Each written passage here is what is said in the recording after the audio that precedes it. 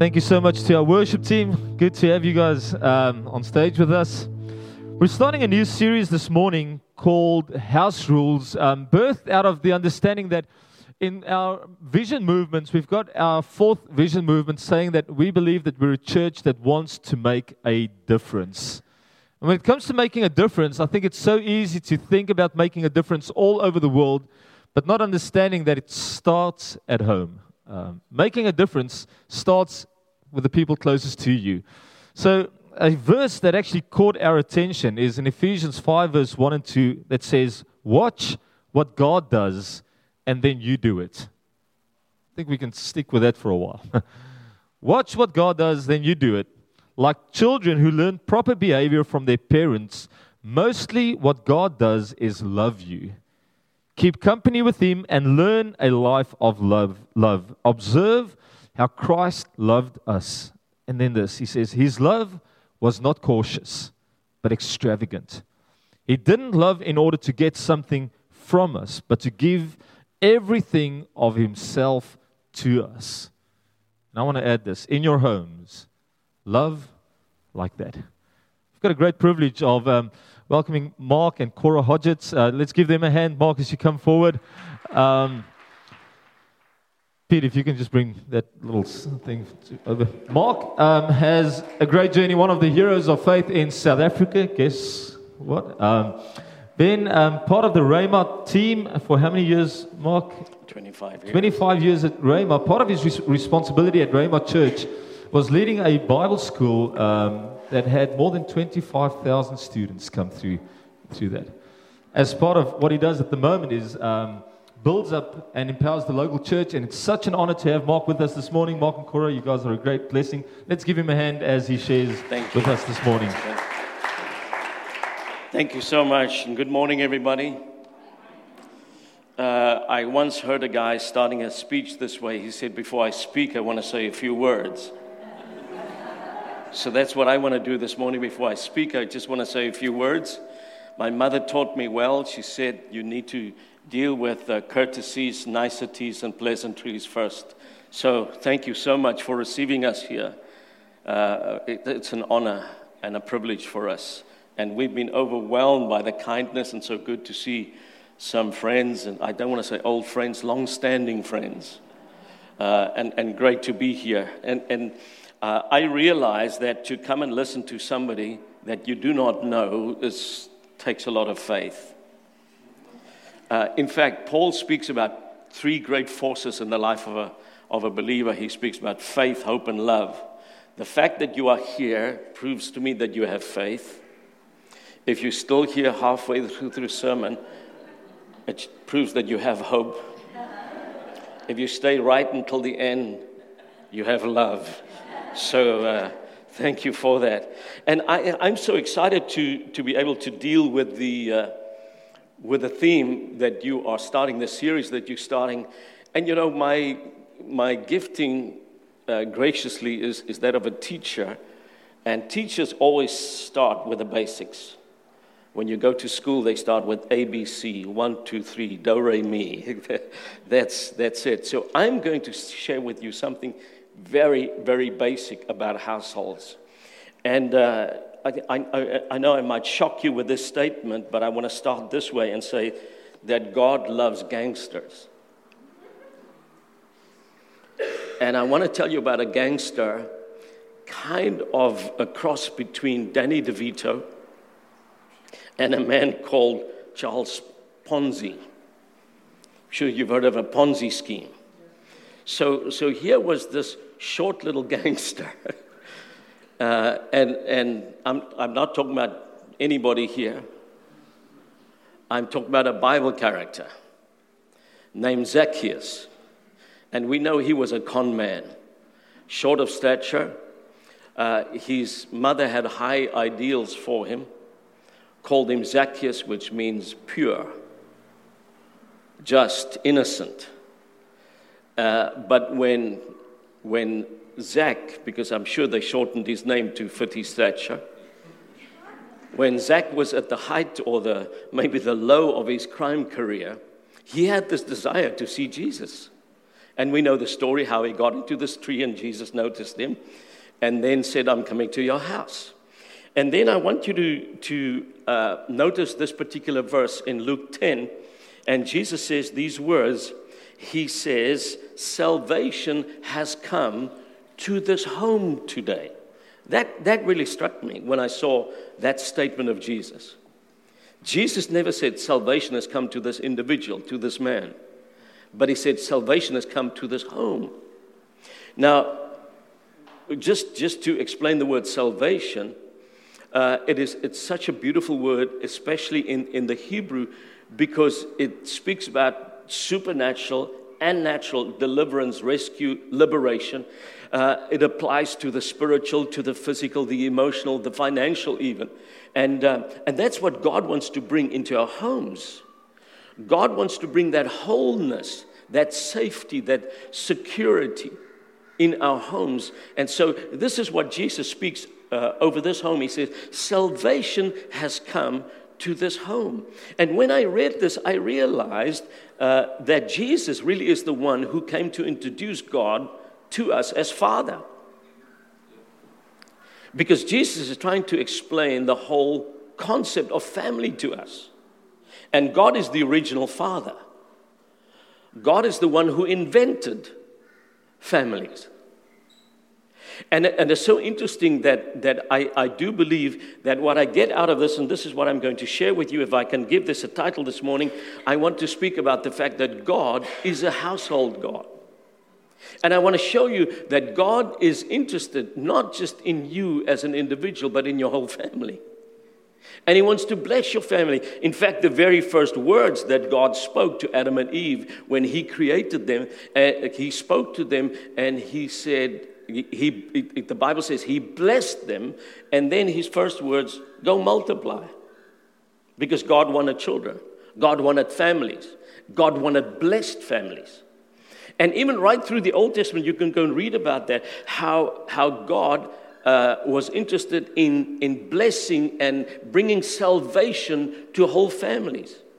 Interesting, go and read the story of Lot in Sodom and Gomorrah. When God's judgment comes to the city, the angels come and warn Lot. And God says, I'm going to destroy the city, but I want you to go and tell your family. And specifically, if you go and read there, He says, go and tell your sons-in-law. They included in the family. And if you go and read when Lot actually gave them the message, they didn't believe. They mocked him and they laughed. So God was prepared to save even unbelieving sons-in-law. God even wants to save your mother-in-law. So it's so interesting to see that God was so interested in these families. Here's another interesting fact that you can go and study. We know about the year of Jubilee, where people who had a lot of debt, they could actually sell themselves to someone else as a servant. But in the year of Jubilee, not only that individual was liberated, but his whole family. And God spoke this message of liberation, of salvation to the whole family. We know Joshua, who made the statement in front of the whole of Israel. And he said, as for me and my household, in fact, different translations translated different ways. As for me and my whole family, we're going to serve the Lord. And again, it's an interesting incident to go and read about how eventually the whole nation made this declaration.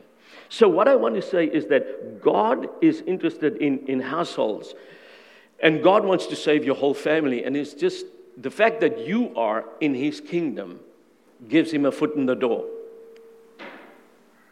Now, I need to stress this. I do believe that salvation, especially when we speak about forgiveness of sins, rescue from all kinds of evil, etc., that kind of salvation is a personal choice.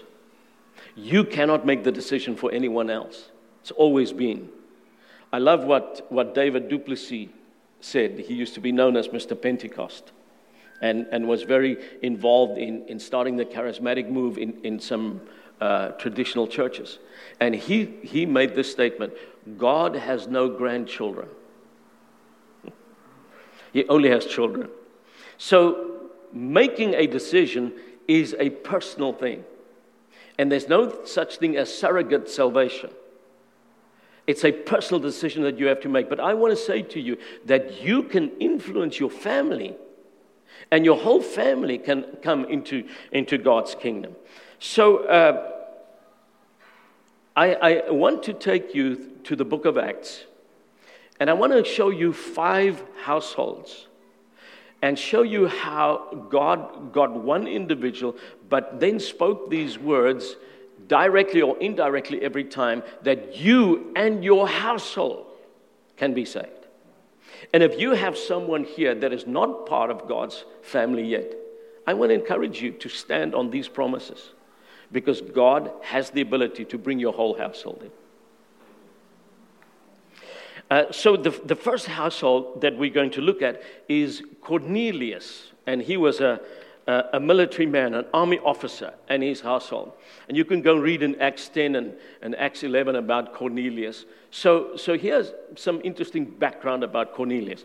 Wasn't a Jew, was not a Christian at the time we read about him first.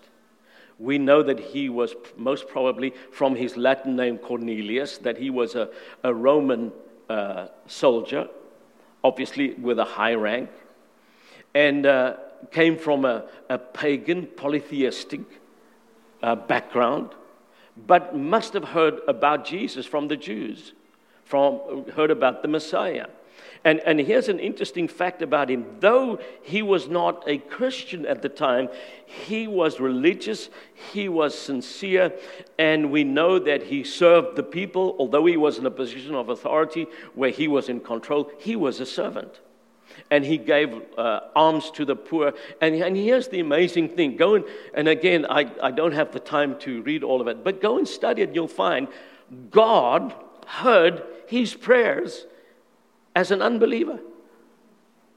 And it actually says that his prayers came up before God as a monument. Wow. Now, if God gives attention to the prayers of an unbeliever, how much more will he listen to you and your prayers? So God, and I'm speaking in human terms here, God goes to a lot of trouble. I know there's nothing that troubles God, but God takes extraordinary measures to bring Cornelius and his household into his kingdom. So here's what he does. He sends an angel to Cornelius. He says, go and call for a man, and he gives Peter's name and his surname, Simon Peter. He gives his address. He says he's listening. He's staying with Simon the tanner in the town of Joppa. Go and modern-day Tel Aviv. He gives him the address. He says, send somebody there. And he says, he'll give you a message. And he even gave the outcome. And he says, you and your household will be saved. And that's what we read, there in Acts 11, 13, and 14. You and your whole household will be saved. So then Peter's the one. Now, at that stage, Peter did not even think of Gentiles as being savable. So what does God have to do? He sends him a vision, a disturbing vision.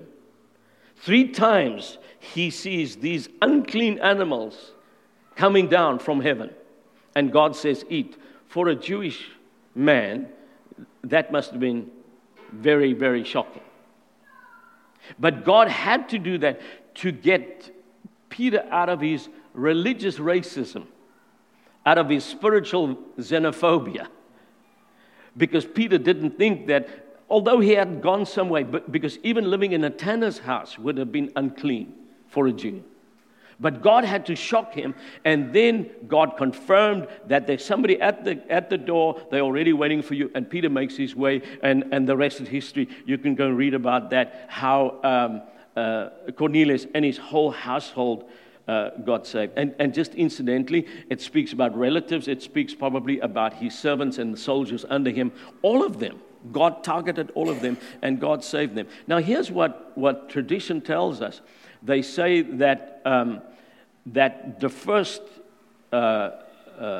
church in Caesarea started there, and they claim that Cornelius started that church. I don't have enough proof of that, but that's what they say. But here's what I want to say to you as a modern day believer. If God can do it for a pagan man, God can bring your whole family in. God can save your whole household. And that's the kind of promise that we do stand on. So let me take you to the second household, and it will prove to you God did not just work with patriarchs, but with matriarchs. Because here we find a woman called Lydia, a businesswoman, and a whole household. And it's so interesting if you look at her business. She had a clothes shop, a fabric store, if you want to call it that. And she specialized in purple cloth. And if you read about purple cloth in the Bible, when James speaks about a rich man coming into your assembly wearing purple. Anybody wearing purple? I see here and there. Only royalty wore purple at that time. So they need to respect you at least for that. And it was so expensive because, yes, it's an interesting fact, they had to use thousands of little sea snails, and they had to crush them and then make that purple dye. So it was only available to royalty at the time, and Roman togas, etc., that they were. So Lydia finds herself in the city of Philippi.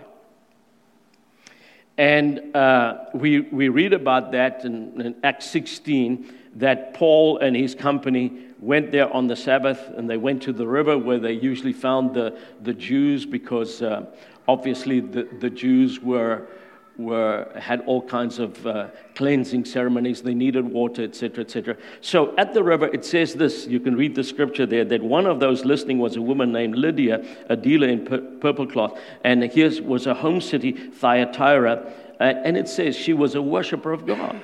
Now, please listen to me carefully. Here we find, again, a Gentile being open to the message of the gospel.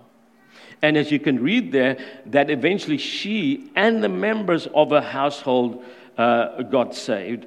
And again, it's amazing. Here, God intervenes in the life of a businesswoman. She probably had a home industry. She wasn't here in Arana Hills Plaza. It was just a home industry, but she was a wealthy woman. Invited Paul and his company to overnight there, and the whole family again got saved. Now, this we know for a fact that the first church in Europe started here in Philippi. So again, I want to say this. If you as an individual believe God, He'll bring in your household, and He'll even impact the city. That's God's heart, because He wants to bless families. He wants to bring salvation to families.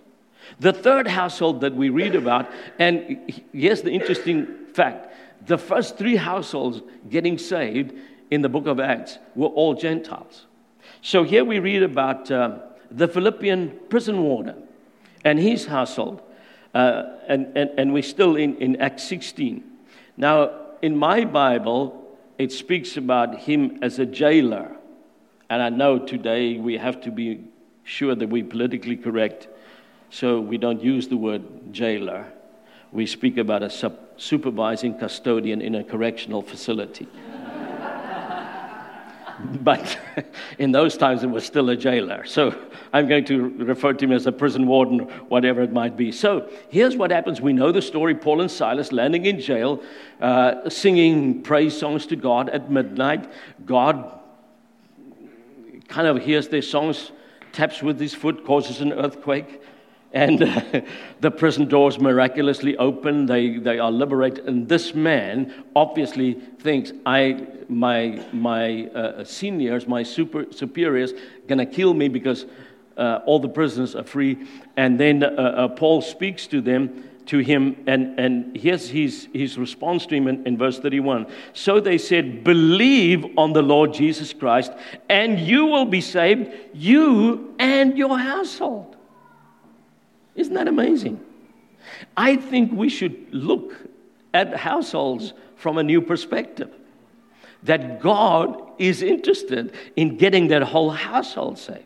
And this is what happens here. And it says in verse 23, and immediately he and all his family were baptized. This is midnight, remember, just after midnight. They didn't wait for the next baptismal service. Right there, midnight. I once in South Africa, in the middle of winter, got a phone call from a family. They listened to some sermon where I taught on water baptism, and they were desperate to be baptized. So I said, well, okay, let me just check when is the next baptismal service. They said, no, we want to be baptized tonight. Winter. So I thought at least they will have a bath of water in the house. Swimming pool. On a winter's night. I didn't need an icebreaker for the meeting. I was the icebreaker. And I love it when people are so convicted, like this man. He didn't wait for the sun to rise. Immediately they were baptized. So the whole message here, again, he probably was not even a God-fearing man like Cornelius was, or a God-fearing woman like Lydia was. But and it's very interesting if you go and see the comparison in Acts 2, where the Holy Spirit was poured out on the day of Pentecost, and the response to the message was from the Jews, brethren, what shall we do? Here he says, sirs, because he was not a Jew. What shall I do? So for the Jews, they just had to repent, because that's the response of Peter on the day of Pentecost. Here he has to change his whole belief system. But God does that, and God intervenes in his family, and the whole family is baptized. Now, just incidentally, let me throw this in at no extra cost. Some people presume that there were babies. You have many households without babies. So they try and use the scripture to justify infant sprinkling. And we know you cannot do it from what is not written. We need to exercise exegesis and see what the Bible says, not what the Bible doesn't say, exercising eisegesis, reading things into the Bible. So in any case, I want to encourage you again. Here, a church was started, as I said, in the same city of Philippi. Maybe, and this I just made up, maybe he became the janitor of the church because he was used to carrying keys around. But him and his whole family got saved. Then another interesting household, the next one that I want to show you is a man called Crispus. Crispus, again, an interesting name. Crispus was the ruler of the synagogue. So here we find a Jewish family. And just incidentally, in South Africa, I think you speak here of Santa Claus, do you? In South Africa, we speak of Father Christmas. So here was a father, and he is called Father Crispus. And incidentally, the name Crispus is where we get our word crisp from, fresh. So his name was Crispus. He was a father. In modern days, they would have called him Daddy Cool. And he was a cool guy. Because here he walks out of the synagogue, and incidentally, the Jews opposed what Paul said. He walks as the ruler of the synagogue, walks out with Paul to the house next door, a man called Justus, and he gets born again in a home meeting. And again, it says there, go and read it. It says, the ruler of the synagogue believed on the Lord with all his household. And look at the last part of that verse. It says, and many of the Corinthians hearing believed and were baptized. So again, one man making a stand for Jesus, God brings his whole family in and affects the whole city. That's God's desire. God wants us to impact our communities. So I want to go on to the last household that I want to tell you about. And this time the household is not mentioned, but we read about the grandmother and the mother. Lois, the grandmother, and then Eunice was Timothy's mother. And so in Acts 16, let's read that first. It says that there was a certain disciple named Timothy, the son of a Jewish woman who believed, and his father was Greek, and it says he was well spoken of by the brethren. Now, we don't know who the father was. He's not mentioned by name. We don't know what his status was. It just says at that time he was not a believer. He was a Greek. He might have become a believer later. Let me encourage you, if you are a single parent, doesn't matter. If you have a spouse that might not be a believer, doesn't matter. God has a foot in the door. Hallelujah. And incidentally, if you are in such a family, here's the good news. Go and read in 1 Corinthians. Paul speaks about this. He says, the unbelieving husband is sanctified by the wife. Not saved, because I said it must be a personal decision. Sanctified means set apart. If you are a believer and you have an unbelieving spouse, you can trust God for your whole family to be set apart, for your whole family to enjoy covenant benefits, because you're a believer and God will honor your prayers. Isn't that good news? So this is the situation here of Timothy. And what we know about Timothy is that he was taught the scriptures from infancy. I don't have this on the screen, but you can write the scripture down. In 2 Timothy 3:15, Paul writes to him, and he says to him these words, you have been taught the Holy Scriptures from childhood. And the specific Greek word used there for childhood is the word that speaks of infancy. So from a small child, Timothy was trained in the Scriptures. And it speaks about the fact that they have given you the wisdom to receive the salvation that comes by trusting or having faith in Christ Jesus. So this is what Timothy was brought up on the Scriptures. I heard a story about 4 theologians, and they were having a discussion about what is the best English translation of the Bible. And the one guy said, I prefer the King James Version because of its expressive, dramatic, poetic kind of classical English. The other guy said, I actually prefer the English Standard Version, the latest English translation, because of its accuracy in translating the original text in understandable English. And the next guy said, no, the New Living Translation, I like the paraphrase because it's so simple to read, and I can understand it because it uses modern day idioms, etc., etc. So the 4th theologian was quiet for a while. He said, I like my mother's translation the best.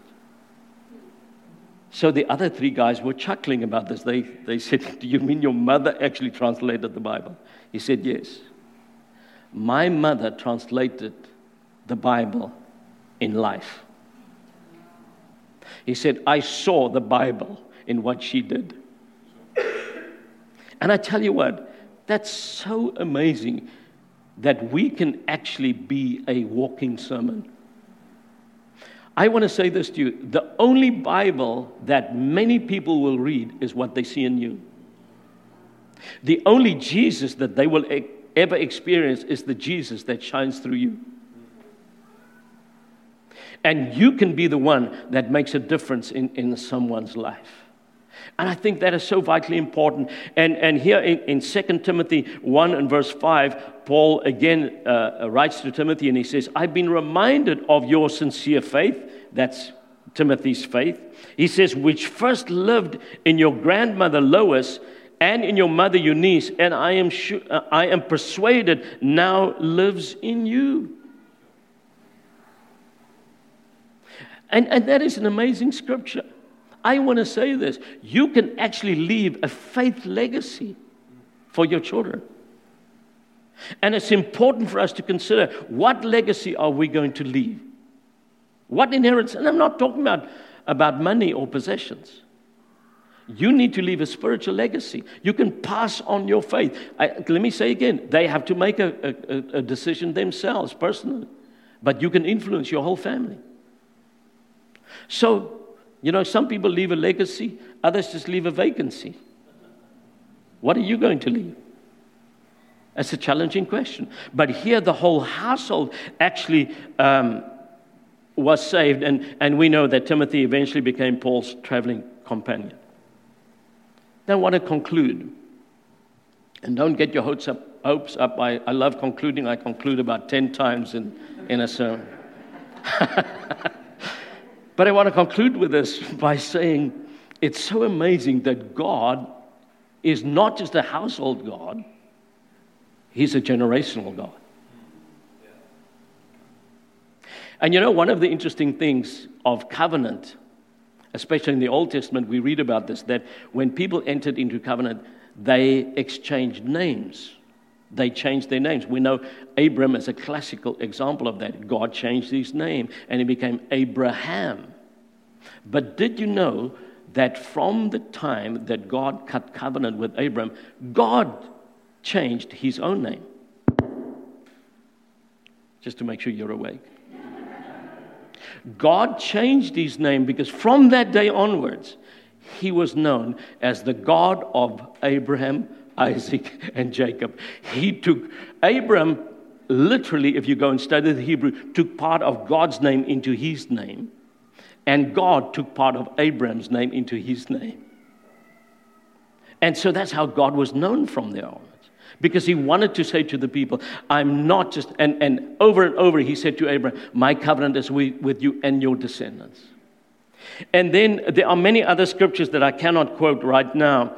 But for instance, in Exodus 20, where he speaks about the 10 Commandments, it bothers me when people just quote part of scripture and they mutilate scripture because they cut off important parts.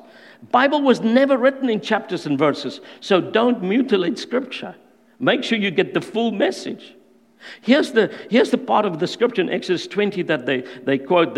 God speaks about visiting the iniquities of the fathers upon the children and the third and the fourth generation of those who hate me. And that's where they stop.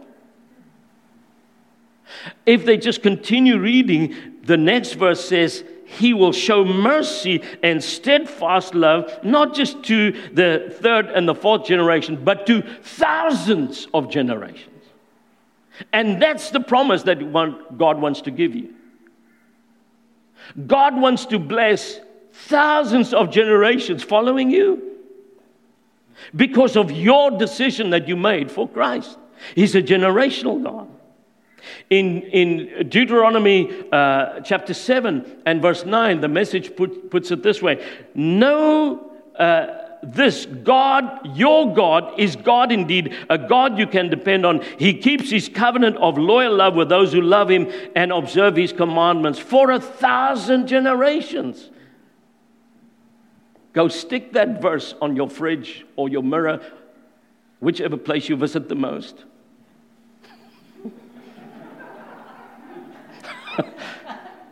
And read that every day. And let it sink into your heart. Let it become part of the promise that you stand on for your family. And even in the New Testament, we read in Luke 1 and verse 50, when Mary sings her song of praise to God, she says, His mercy goes on from generation to generation to all who fear Him. I want to encourage you today. And I want to say to you, God wants to bless your household. God is interested in your whole family. Even those who are unbelievers at the moment. Even those who have, maybe they've grown up in the church even and they've gone into the world. You need to confess over them that God sees them as in the kingdom. Because that's His desire. And if you make that declaration that Joshua made, as for me and my house, we will serve the Lord, God will honor that. Let's stand.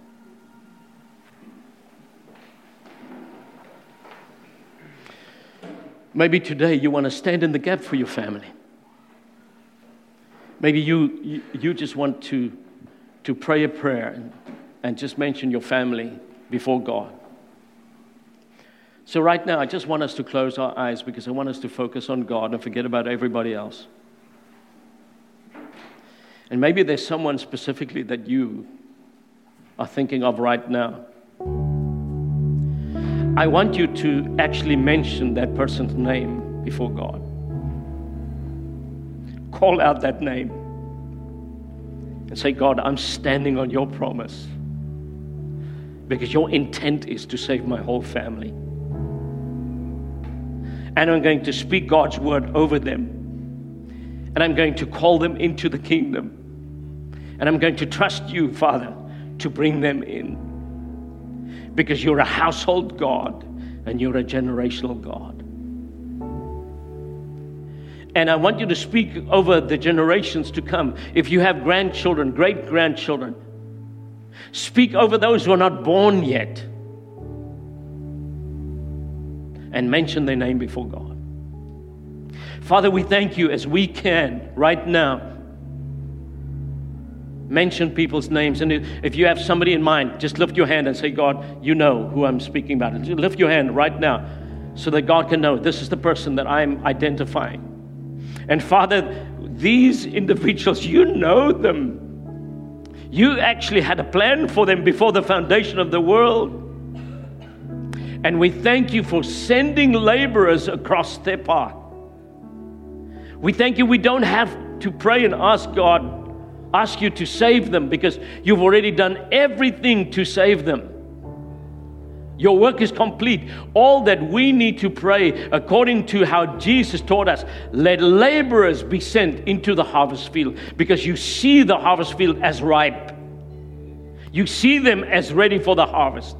And we just thank you that laborers will come. And if we have to be the laborers, thank you for using us. That will speak the words over them that will line up with your desire for them. And we see them in the kingdom. We see them serving God. And we want to make this declaration strongly. As for me and my house, we will serve the Lord. And we thank you for that. And Father, if there's anyone here today that might not be sure of their relationship with God, I thank you that we can pray a prayer that will help them to have an encounter with the living God. Because we know it's not religion, it's not even attending church or anything else that would bring salvation to us. It's a personal encounter with and belief in Jesus Christ as our Savior. I'm going to ask you, and maybe you have prayed this prayer before, but just bear with me, and even if you prayed this before, I want us to pray this out loud. I'm going to lead you phrase by phrase, because maybe there's someone that's praying this prayer for the first time. Is that okay with you? Say this after me. Say, Heavenly Father, I come to you right now, just as I am. I confess that I'm a sinner and I need a Savior. Jesus, I invite you, come into my life, forgive my sins, cleanse me from all unrighteousness, and make me brand new. I believe with my heart and confess with my mouth that Jesus died in my place, that He took my punishment so that I can be free. I received the gift of eternal life by grace through faith. I'm now a child of God. I'll follow you for the rest of my life and enjoy eternity in your presence. In Jesus' name, amen. Amen. Thank you.